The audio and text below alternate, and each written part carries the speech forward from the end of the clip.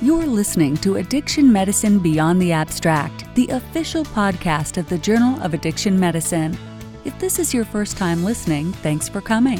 Addiction Medicine Beyond the Abstract is produced for your enjoyment and is focused on the latest journal-published research and science in the field of addiction medicine. Remember to add us to your favorites in iTunes. You can also follow us on Twitter at ASAM.org and Facebook. Now, let's go beyond the abstract. Welcome to Addiction Medicine Beyond the Abstract. I'm your host, Dr. Sean McNeil, Digital Content Editor for the Journal of Addiction Medicine. Today we are joined by Dr. Gerald Cochran, an Associate Professor of Social Work and Psychiatry at the University of Pittsburgh and Associate Dean for Research at the University of Pittsburgh School of Social Work.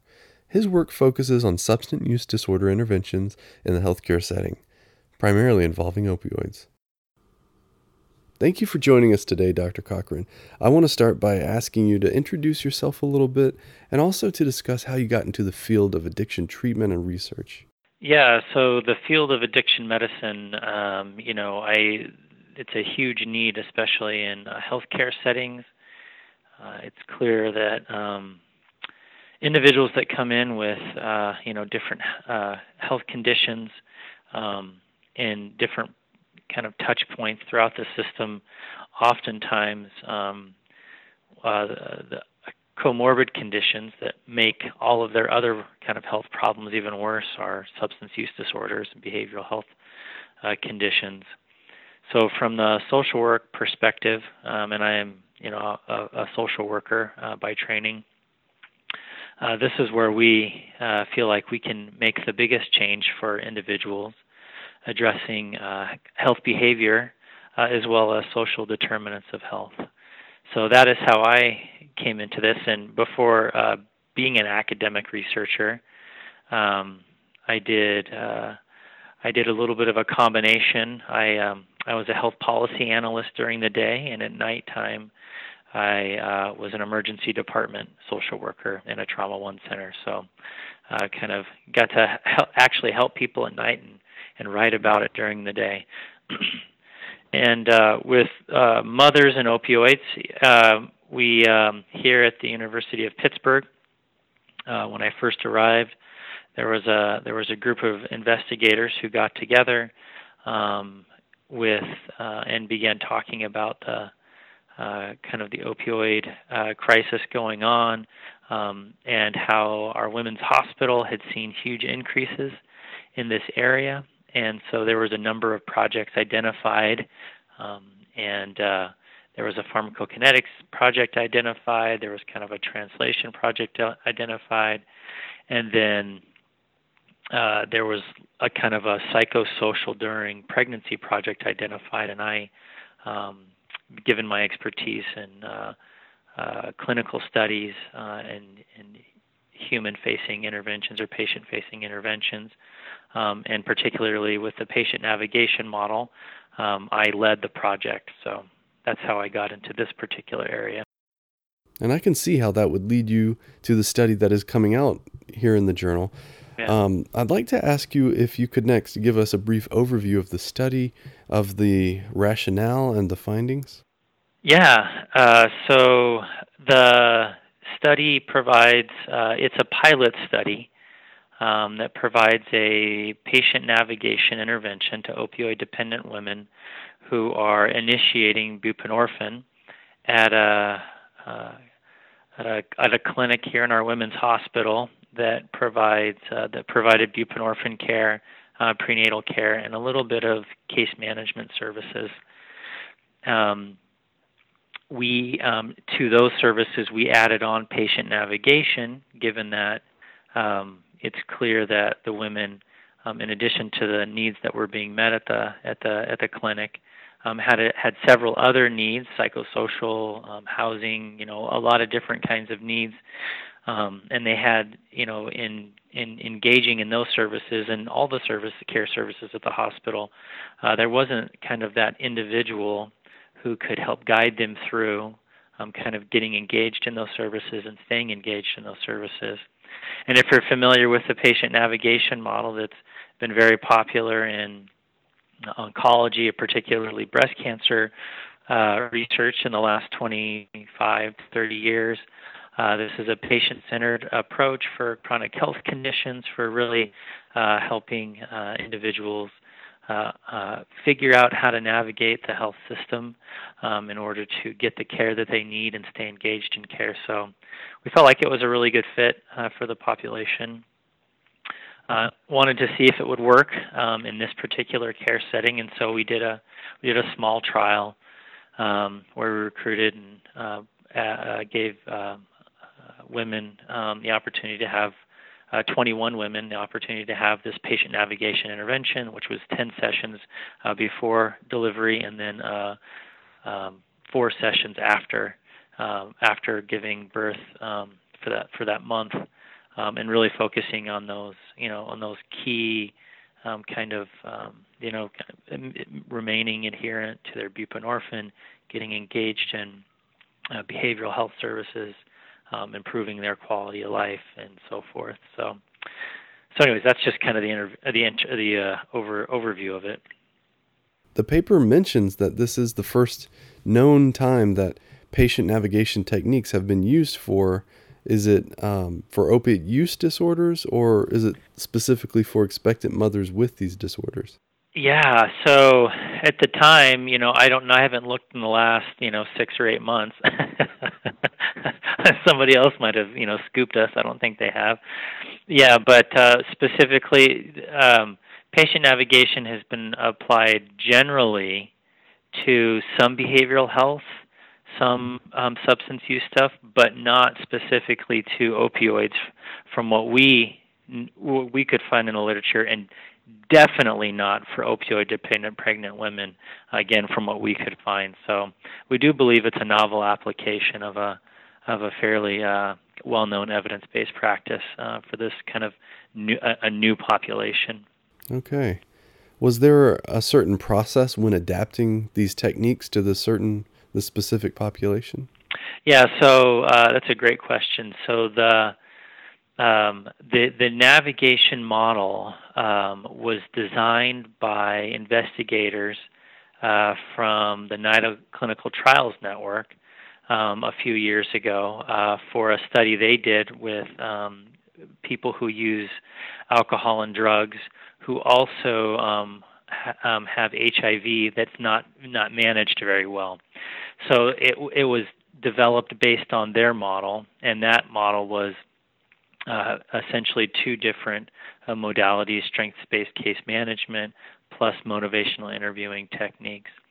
So from there, our team, we took that model, and you can read the main outcomes for that paper in JAMA. It came out like a year and a half or 2 ago for the NIDA Clinical Trials HIV study. So we took that model, and with the group from the NIDA Clinical Trials Network and other investigators from the University of Pittsburgh, we modified it, and it was simply an iterative process where we would make changes to the model to fit women, especially women in different milestones of their pregnancy, in order to kind of help them out at specific times during the course of treatment.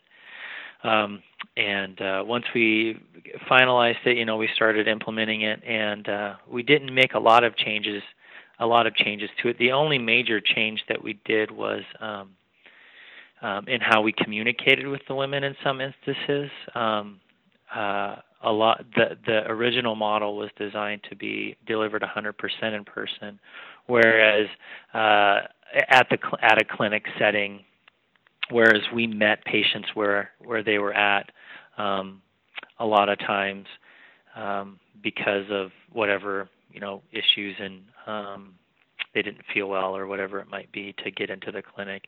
The other thing that we did a lot of that a lot of people I think are seeing in substance abuse studies is we communicated with our patients a lot via text message. And we didn't capture any of that, but if we were to take this study to the next level, there would be some really interesting potential applications of text messaging for engaging with the women and kind of keeping them engaged with the study as well as engaged in their own care.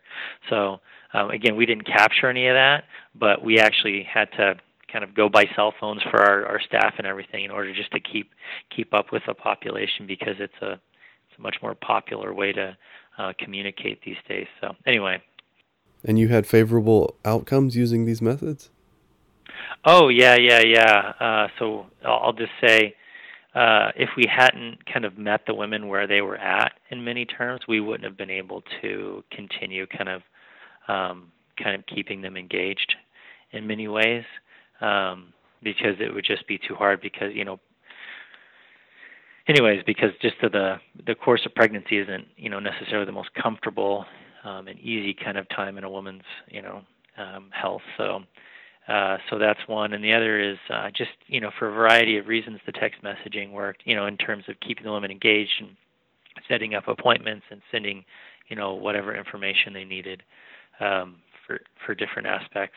That was really, really helpful. So, and you can tell it's reflected in, our retention rate. You can see in the flow chart of the study that, except for the couple of, so we had one woman who discontinued, but all the other women, and then we had one woman discontinue, and I believe it was 2 who had miscarriages that were no longer eligible. But all the other women, they all started and they all finished the intervention. So that was really awesome for us, and we were able to kind of watch them throughout and after. So now, looking back on the study, how applicable are these results in clinical practice, and what do you see as the role of a study like this in shaping the future of treatment for these women?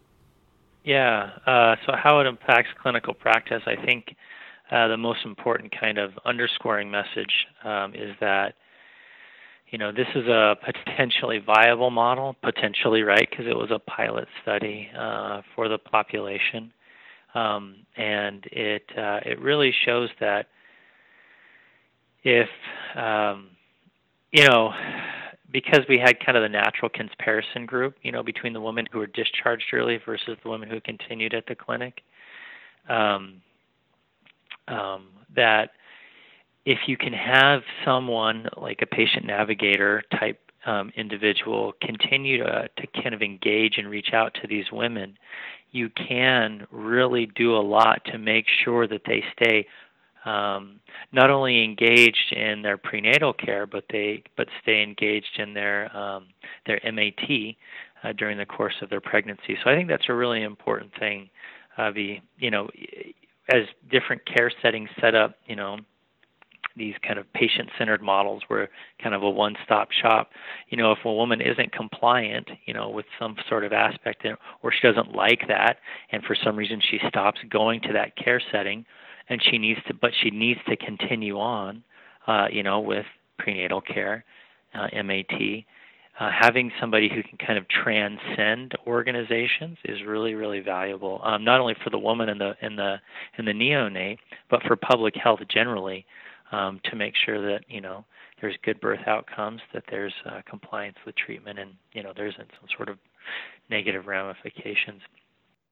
If there could be a coordination between multiple women's hospitals, or even multiple, in our case it was a women's hospital, but maybe outpatient, ours is a outpatient clinic within a hospital, but multiple care settings for women who are dependent on opioids, who are pregnant.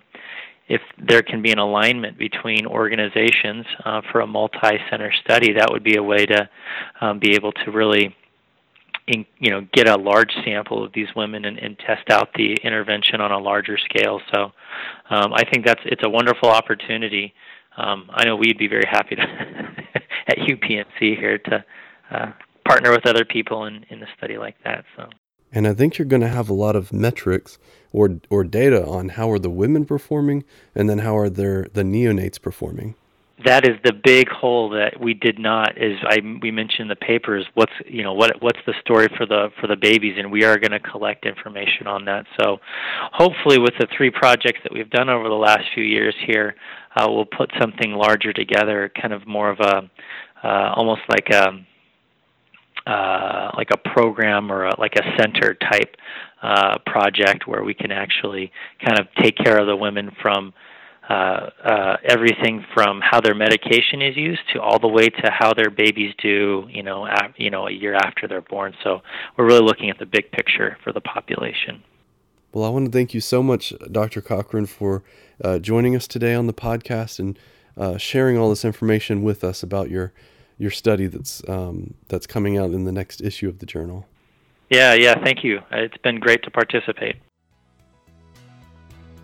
This ends today's podcast. Thank you for listening to Addiction Medicine Beyond the Abstract.